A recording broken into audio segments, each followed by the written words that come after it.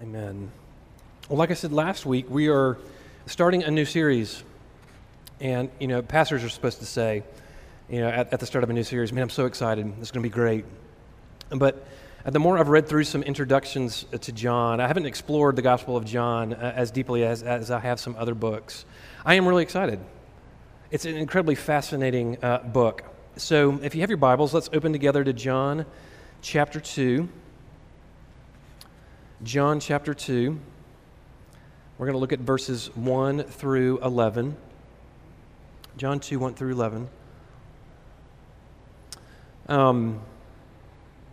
want you to think about the Gospels this way. If I were to say, and pick out 4 of you in the congregation, and say, I need each of you separately and apart from the other 3 to make a birthday cake for somebody. Let's say it's Zach's birthday today, and we were going to make him a birthday cake. It actually is his birthday today. And I were to say, 4 of you make a birthday cake, but you can't, kind of work with the other 3 people. What we'd assume would happen is that if those 4 cakes came back together, there would be some unmistakable similarities, right? On the top, it would say, Happy Birthday, Zach, to some degree, right? There would likely be icing, right? There would be some similarities. But at the same time, there would be some pretty significant differences, too. There'd be different flavors, different layers, different sizes of cake. The similarities and differences, that's the same way I want us to look at the 4 gospel accounts of Jesus in the New Testament. There's some unmistakable similarities, right? These gospels are here to tell us about the person of Jesus. They're here to tell us about the work of Jesus, what he came to do, what is the good news. But there's some differences. There's some highlights. There's things that John emphasizes that Luke doesn't, right? There are some miracles that all 4 gospels have. And so if you're ever playing like a Trivial Pursuit Bible version, there's one miracle that's in all 4 of the gospels. Do you know what it is? It's the feeding of the 5,000. But John, in his account of Jesus, he begins with a very, very interesting miracle. And his miracle, the one that he leads off with, is in none of the other Gospels. Matthew, Mark, and Luke don't write about this in their Gospel account of Jesus. And not only that, this unique miracle that John has is the very first thing in his public ministry. So here's what that tells us. There's something special about this miracle if John included it. There's 35 unique miracles in the Gospels. 35 unique miracles. But John only highlights 7, and this one that we're looking at this morning is the first one. So this one must be unique and special in a way. So that being said, let's stand for the reading of God's Word. John chapter 2, verses 1 through 11. On the 3rd day, there was a wedding at Cana in Galilee, and the mother of Jesus was there. Jesus also was invited to the wedding with his disciples. When the wine ran out, the mother of Jesus said to him, "They have no wine." And Jesus said to her, "Woman, what does this have to do with me? My hour has not yet come." His mother said to the servants, "Do whatever he tells you." Now there were 6 stone water jars there for the Jewish rites of purification, each holding 20 or 30 gallons. And Jesus said to the servants, "Fill the jars with water." And they filled them up to the brim. And he said to them, "Now draw some out and take it to the master of the feast." So they took it. When the master of the feast tasted the water, now become wine, and did not know where it came from, though the servants who had drawn the water knew, the master of the feast called the bridegroom and said to him, "Everyone serves the good wine first, and when people have drunk freely, then the poor wine, but you have kept the good wine until now." This, the first of his signs, Jesus did at Cana in Galilee, and manifested his glory, and his disciples believed in him. This is the word of the Lord. Thanks be to God. Take a seat.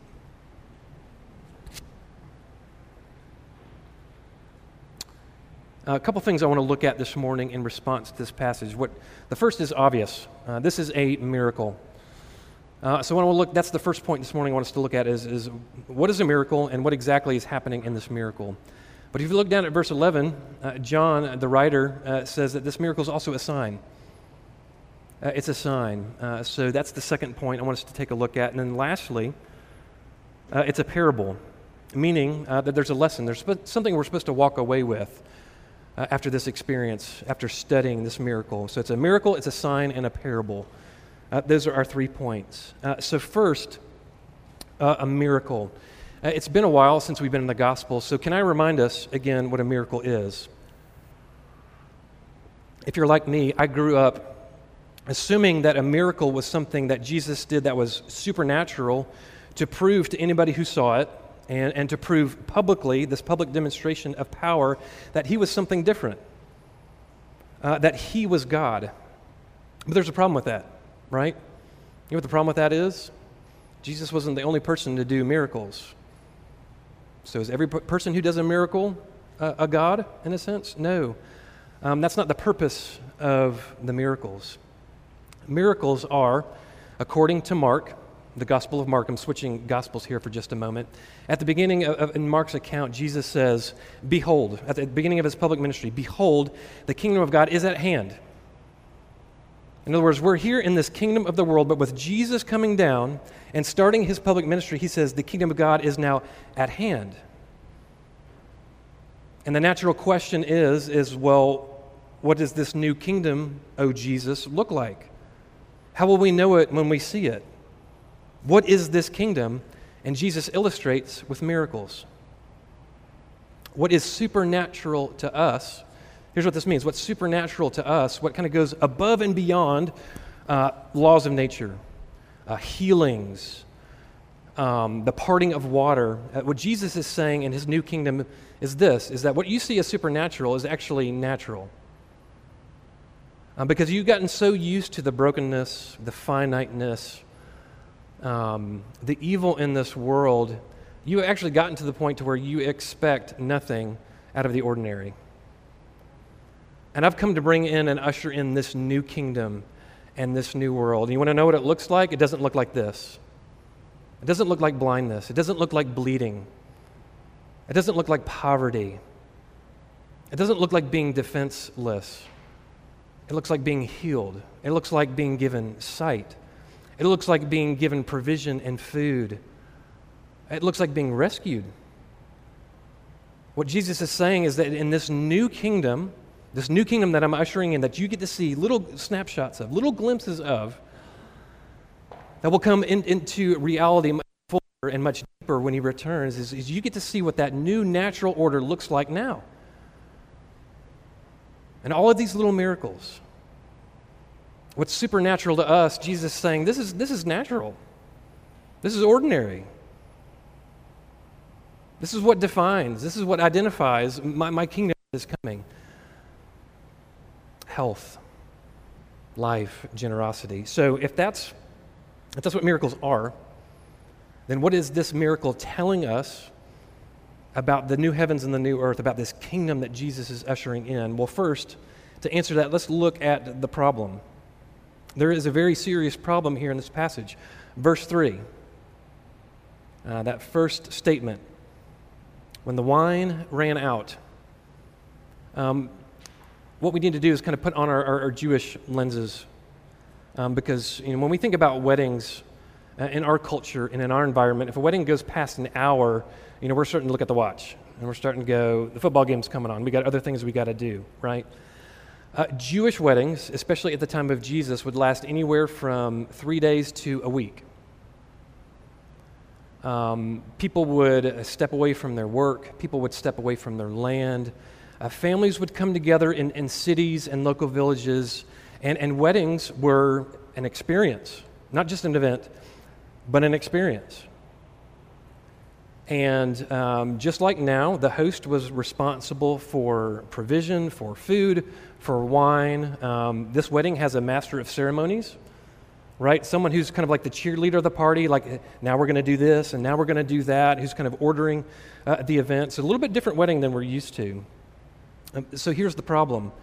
A wedding is typically over when the resources have run out. And we don't know if this is day 1 or day 2. The way John writes it, it sounds like it's like right after the party begins, that the wine has run out. And Mary, in true motherly fashion, notices this. And she tells Jesus, there's no more wine. And the wine is gone. So obviously, this is a poor wedding.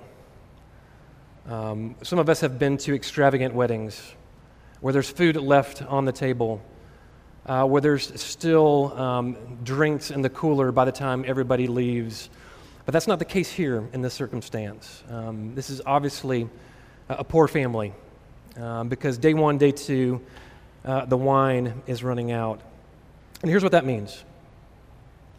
3 things. With the wine running out, that means shame. None of us want to host a party that's lame. And in fact, that's why a lot of us don't like hosting and don't like hosting celebrations, is because we want to do it right and we want to make sure that there's enough. And if there's not, then we don't want people leaving saying, that was so lame, right? With the wine running out, this party is over and there's shame. But this is something else we don't know about Jewish marriages. And there's an old law that said if there weren't enough provisions at a wedding, if expectations weren't met, party goers could actually sue the host. You could get litigious with the host. And so there's fear at this wedding. Shame, fear. But let's also notice this, we're human beings too. None of us like it when the party's over, right? If the wine's done, the party's done. If the resources have been tapped out, so's the party. It's over. It's the end. And it's premature. So if you're the family and if you're the host and if you're the master of ceremonies, this is bringing shame. This is bringing fear. This is bringing sadness into your life, right? But then steps in Jesus. And what does he do? He makes quality wine. Quality wine. Did you notice that?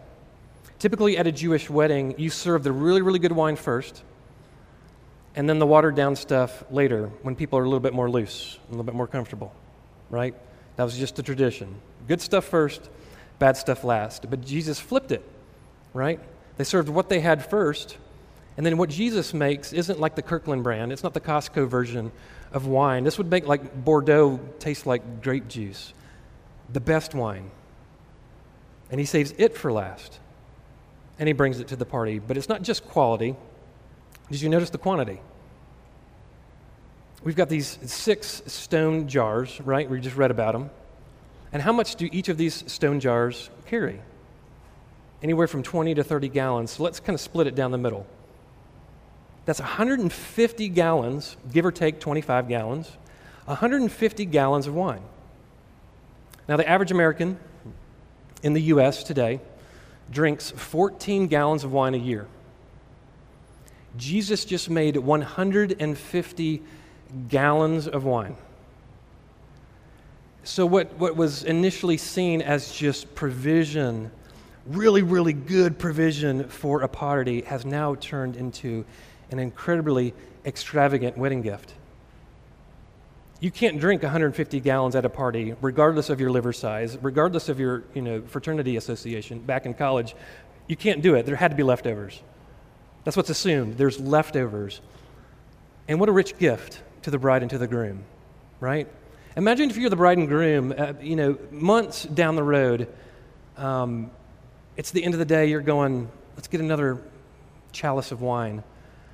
It's that good wine that was still left over from your wedding. What are you thinking about? You're thinking about Jesus and your provision and his provision for them.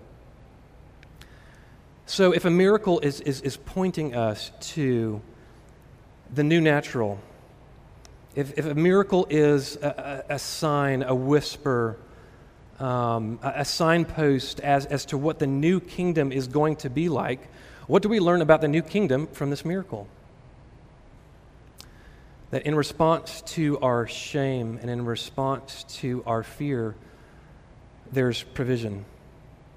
But not only that, the response to our fear and provision is also the source of our joy and our celebration. And that thing is not an idea. It's not a thing. It's not the wine. It's not the party. It's not the bride or groom. It's Jesus. Don't miss this. Do you hear what I just said? The provision for our fear and our guilt and our shame is also the same source of our joy and our celebration. It's Jesus. That's who answers not just our social shame, but our cosmic shame before God. More on that in a minute. But notice this too. Friends, this is the first miracle out of the bat in the Gospel of John. And John only has 7. And, you might think, well, this one doesn't seem as important. Make it like 3 or 4, like put it in the middle. No, John puts this first. Why? What is John trying to communicate to us about this new heavens and this new earth, this new kingdom, this new world order that Jesus is bringing in is this. It's one about celebration and joy and happiness.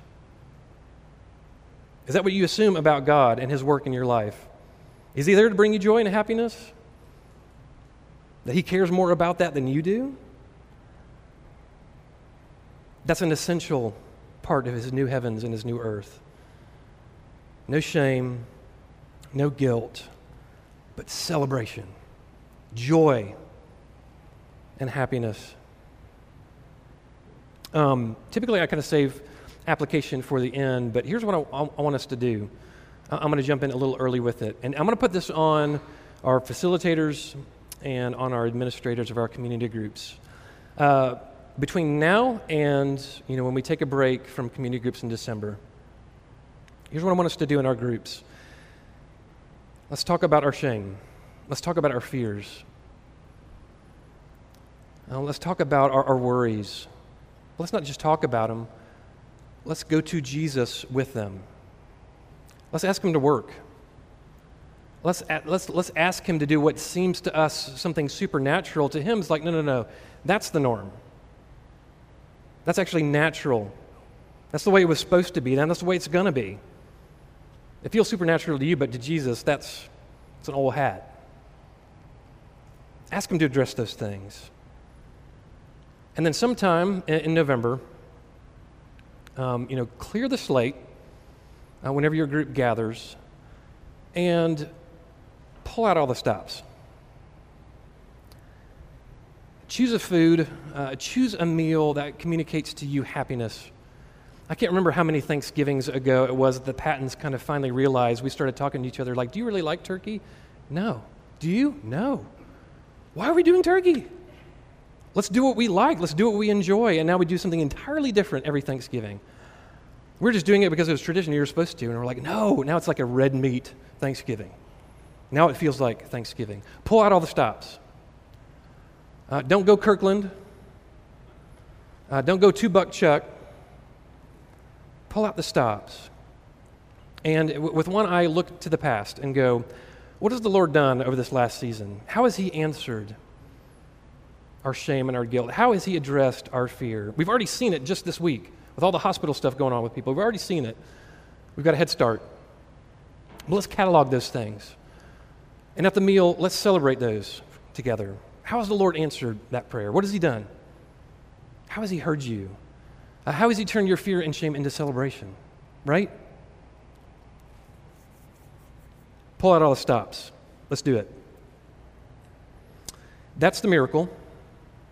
That's what Jesus did, and that's what he's pointing us to. But like I said, in verse 11, John calls this miracle a sign. It's been a while since we talked about that. Let me remind us what a sign is. At one of our previous homes, there used to be a sign out in the front of our house, and I think I've used this illustration before. The sign has a station wagon, and there's no words on the sign. It's a station wagon, and you can tell it's going fast because there's like all these lines behind it, right? The cartoonist is trying to make the station wagon go fast. And there's a speed hump in the middle of the road, and the station wagon is airborne going over the speed hump, right? And, if you look in the back seat, the children are like plastered to the ceiling of the station wagon. No words, but what is the sign communicating? That somewhere around here there's a speed hump. And that if you go over it too fast, you're going to put your kids' faces into the ceiling of your car. So go slow, right? Hear this. This is very important, not just for this passage, but for a lot of the things, a lot of the signs that we see in the Scriptures. What is most important when we see signs is it's not the sign itself, but what it's meant to signify. The important thing about that sign outside of our house is this. The thing it's signifying is that speed hump, that real speed hump that's in the road. If you don't slow down, you're going to do damage to yourself and to your car. Slow down. The sign's not important. What's important is what it's signifying, right? You can have the most expensive ring, wedding ring in Texas, the biggest diamond, the most precious of metals. But if your husband's going to be unfaithful, what does it matter? You've got the sign, you've got the ring, but what does it signify? What is that ring pointing us to? Fidelity, faithfulness to one another. What it signifies is what's most important. So this miracle is, John calls it a sign. What is it pointing us to? For the answer to that, we need to look at the stone jars. Look back at verse 6. Now there were 6 stone water jars, and now listen to how John describes it. They were there for the Jewish rites of purification, each holding 20 or 30 gallons. Again, this was written in a different culture than ours. Here's what would happen if you were inviting guests into your house from a wedding or into your house simply for a meal, is you would perform what the Jews called the ceremonial purification rites, which is they would use the water from these basins and they would pour them over your hands and your feet before you came in the house, right? That was tradition. That was normal. In fact, if you go back to the Gospel of Mark in chapter 7, the Pharisees confront Jesus and his disciples, and it's not really a question, although it's framed as a question. It's more of a comment. They ask, why don't you and your disciples follow the washings, the purification rites that we follow? And again, it wasn't a question, it was a comment. Why aren't you as pious and as righteous as we are? We're following the purification laws. Why don't you do that? With a sly smile on their face. And if you remember, right before Jesus' crucifixion, when he's in the upper room with the disciples, right before they partake of the Last Supper, what does Jesus do? The one who said, I did not come to be served, but I came to serve. He took a bowl and he performed the purification rite, the washings. He washed the feet of his disciples, right? That's what this water was used for. That was the original purpose of these stone jars, and what they were used for was the washings. But now notice what it's for. It's not used for washing anymore. It's been transformed into something else. What is it? It's been transformed into the wine of joy and celebration. I can't say it better. Listen to what another writer says about what's being signified, what's happening here with these stone jars. Jesus is turning the water of Judaism into the wine of Christianity. He's taking the Christless water and he's turning it into the wine of the new covenant. From the water of the law into the wine of the gospel. From that which is tasteless to that now which is robust and full of flavor. And you might say, Jake, bless your heart, that's hyperbole. How do you know? That's exactly what Jesus was intending to do. And maybe you noticed it. Go back to verses 3 and 4. Notice the progression here. John's very intentional. The wine's run out. Mary notices it. And the mother of Jesus said to him, they have no wine. She knows that Jesus is different. She knows he can do something about it. And Jesus said to her, woman, what does this have to do with me? My hour has not yet come. And his mother said to his servants, do whatever he tells you. And then verse 6, what does he do? It sounds like Jesus just said no, right? Through a number of words, a number of statements, Jesus said to Mary, what does this have to do with me? No, but then in verse 6, he goes and does it. What changes his mind? Or is this just an error in the transcript? Notice what Jesus says to his mother. What does this have to do with me? He answers his own question. My hour has not yet come. It's great when all the commentaries say the same thing. You know what the hour that Jesus is talking about there? That hour is that season, that time when he is going to suffer the crucifixion and the torture and the death that we're all supposed to experience. That's his hour, the hour of wrath, the hour of judgment, the hour of fear, the hour of dread, the hour, that the thing he prays for in the Garden of Gethsemane. Father, please take this cup of wrath, take this wine of wrath from me if there be any other way. And the Father says there's no other way. You have to take it. And Jesus takes that cup of wrath. So, what he's telling us through this sign is a small picture of what he's going to do at Calvary. Now think of it this way.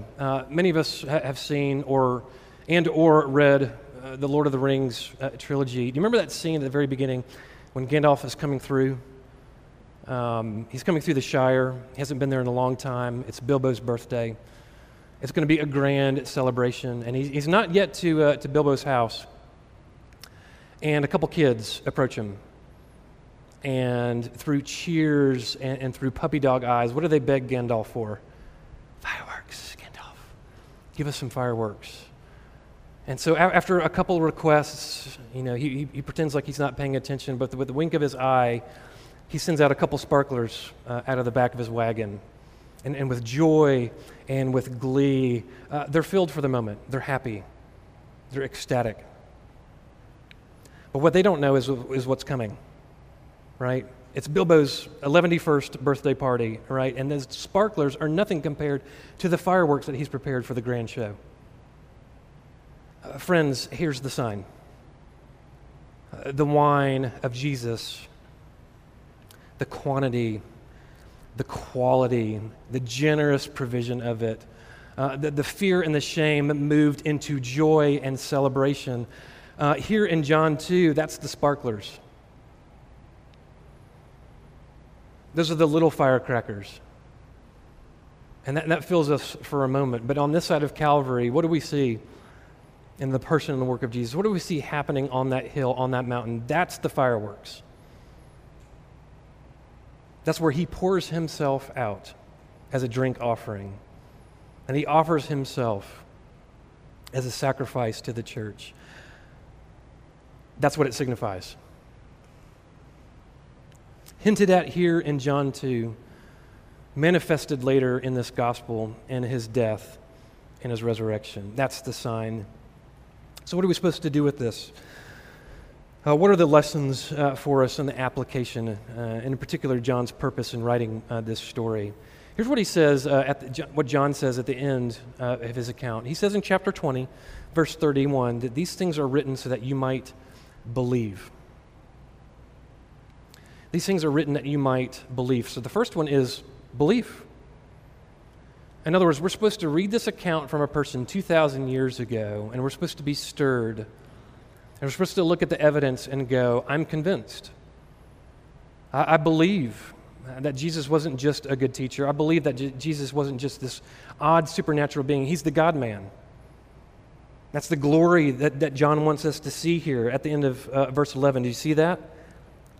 Where he says, and this is the first of his signs that Jesus did at Cana in Galilee and manifested his glory. That's his glory, is that he is both God entirely and that he is man. And he's come to usher in this new kingdom, this new world order. And he's showing us what that looks like through his miracles, through change. And he wants you to believe that more than anything else. And you say, well, how? We can't believe things we hear today. Why are we supposed to believe things from someone 2,000 years ago? And I'm thankful to other writers who are much smarter than me and other commentators. Here's their argument. If you are Jesus, and you are who you say you are the God-man, and that you have come down from heaven, that you have emptied yourself of your glory, that you have taken on human flesh, he's become like one of us, and that is his glory, you're going to manifest that. You're going to be very, very careful how you show it. You're going to do it publicly. You're going to do it where the most people can see it. You're going to do it in such a way that's undeniable. If we are writing Jesus' gospel, if we are writing the good news, if we're narrating the story, we're going to say it's got to be big. It's got to be over the top. It's got to be convincing. There has to be no question in their mind. And Jesus does nothing like it. He goes to Cana. And apart from chapter 1, we never hear about Cana again. Cana is where Philip and Nathanael came from. And while he was there calling those two disciples, he was invited to a wedding, a poor person's wedding. And Jesus said yes, by the way. Did you catch that? Jesus said yes to a poor person's wedding. In Cana, in the backcountry, in a city that nobody knows and nobody would ever talk about in the Gospels again, nowheresville, right? John's first miracle recorded, Jesus' first public miracle recorded in any of the Gospels, is in the middle of nowhere with a bunch of nobodies turning water into wine. That is unimpressive. But that doesn't mean it's not beautiful. He's not interested in going public. He's not interested in wowing and surprising people. He's interested in the poor. He's interested in people who have been marginalized. He's interested in people who are suffering from shame and from fear and who are at threat of losing joy and celebration in their life. You know what that means? That means in God's economy, everybody's valuable. That means he cares about the poor. He doesn't just care about New York, he cares about Salina.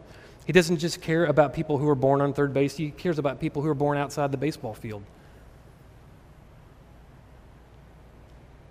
He doesn't distinguish between people like we do when we're giving out good things.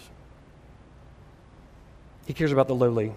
He cares about the poor. Is that how you would start a gospel of Jesus? Is that how you would start the good news?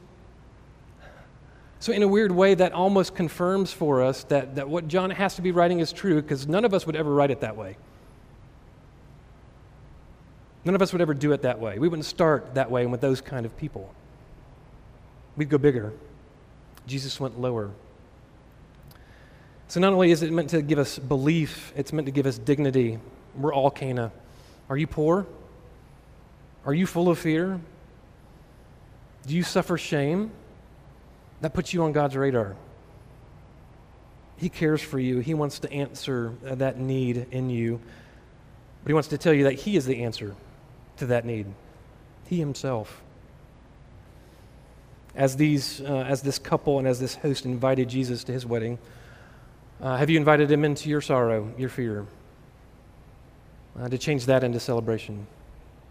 The last one is obedience. I'm thankful to another commentator for this point. This is really good. Most human biblical characters in the scriptures aren't portrayed positively. Mary is one of those few that's, for the most part, is portrayed positively. Notice what she says. She knows Jesus can do something about it. She says, Jesus, almost like through clenched teeth, without her lips moving, like, Jesus, do something about this. This party is going to crash. These poor people, right? And he says, woman, what does this have to do with me? My hour has not yet come.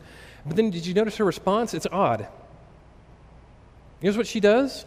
She was just told no by her son, and then she goes to the servants and she says, do whatever he tells you. Do it. Does that feel like life to you? You go to God for something. He doesn't give you the answer you want. How do you respond? Typically, if you're like me, it's like, well, I guess the answer is no. I guess God doesn't care. Maybe he's not as loving as I thought he was. But notice Mary's response. She doesn't sulk. She responds, even to an answer no, with obedience. Servants, I don't know what's coming. I don't know what Jesus is going to do, but whatever he says, do it. Do it. Because of who Jesus was to her and because of his great grace to her, she knew he could do something. She has what we would call not naive optimism, but a very gospel-centered optimism. She knows who he is, what he can do. And even though it might not happen in the time that you want it, and maybe you didn't get the answer you want, you know God is going to do something. that keeps you on the field, that keeps you playing, that keeps that door always open for possibility to say, I don't know what's going to happen, but do what he says. We got to respond to this guy with obedience. We got to follow. We got to trust him, right? And that's so hard. I'm thankful John included that here. I'll end with this. It was many years ago over Easter, and I was leading the Easter service at our church. And a peer came up to me a couple days after the Easter service. I didn't preach, but I did everything else. And he said, I was at church on Sunday, on Easter Sunday, which is, by definition, that's supposed to be the happiest Sunday, of the calendar year, right? And even if you're not happy, most people fake it, right? And he said, you never smiled once during the service. Not once.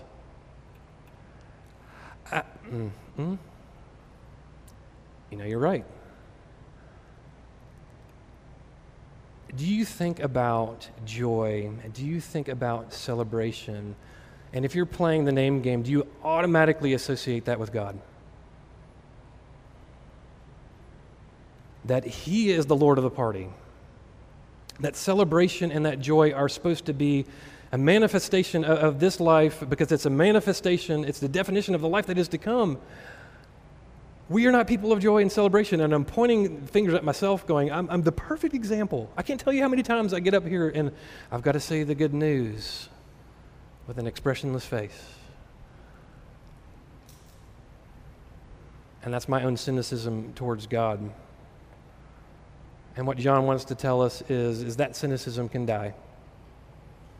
If we come to Him with our fear, our guilt, our shame, Him, not ourselves, not our peers, not our work, but if we come to Him, He will turn that into celebration. Listen to what the prophet Isaiah, this is Old Testament, this is old school. Listen to what Isaiah says about the new kingdom, about that which is to come. And listen to the language he uses. And see if this doesn't put a smile on your face. Isaiah says, on this mountain, the Lord of hosts will make for all people a feast of rich food, a feast of well-aged wine, of rich food full of marrow, and of aged wine well refined. He will swallow up death forever, and the Lord God will wipe away tears from all faces, and the reproach, meaning shame, of His people, He will take away from all the earth. The Lord has spoken. You can't get much more old school than Isaiah, and he's saying that about the age that is to come. He's talking about after Jesus comes back again, and in its fullness, he's saying, guess what? You've had wine, you've celebrated. You haven't celebrated. You have no idea what's coming. It's that good. I should put a smile on her face. Amen? Let's pray.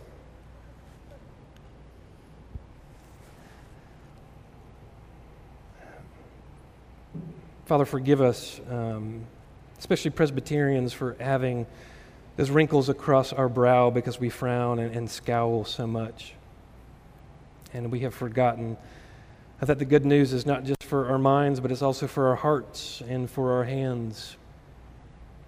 Would you infuse us with the good news, body and soul, mind and spirit? Remind us again of the debt that you have covered. And instead of shame and fear, would it lead us into celebration and joy and happiness in you? And would it put a smile on our face, and not the fake kind?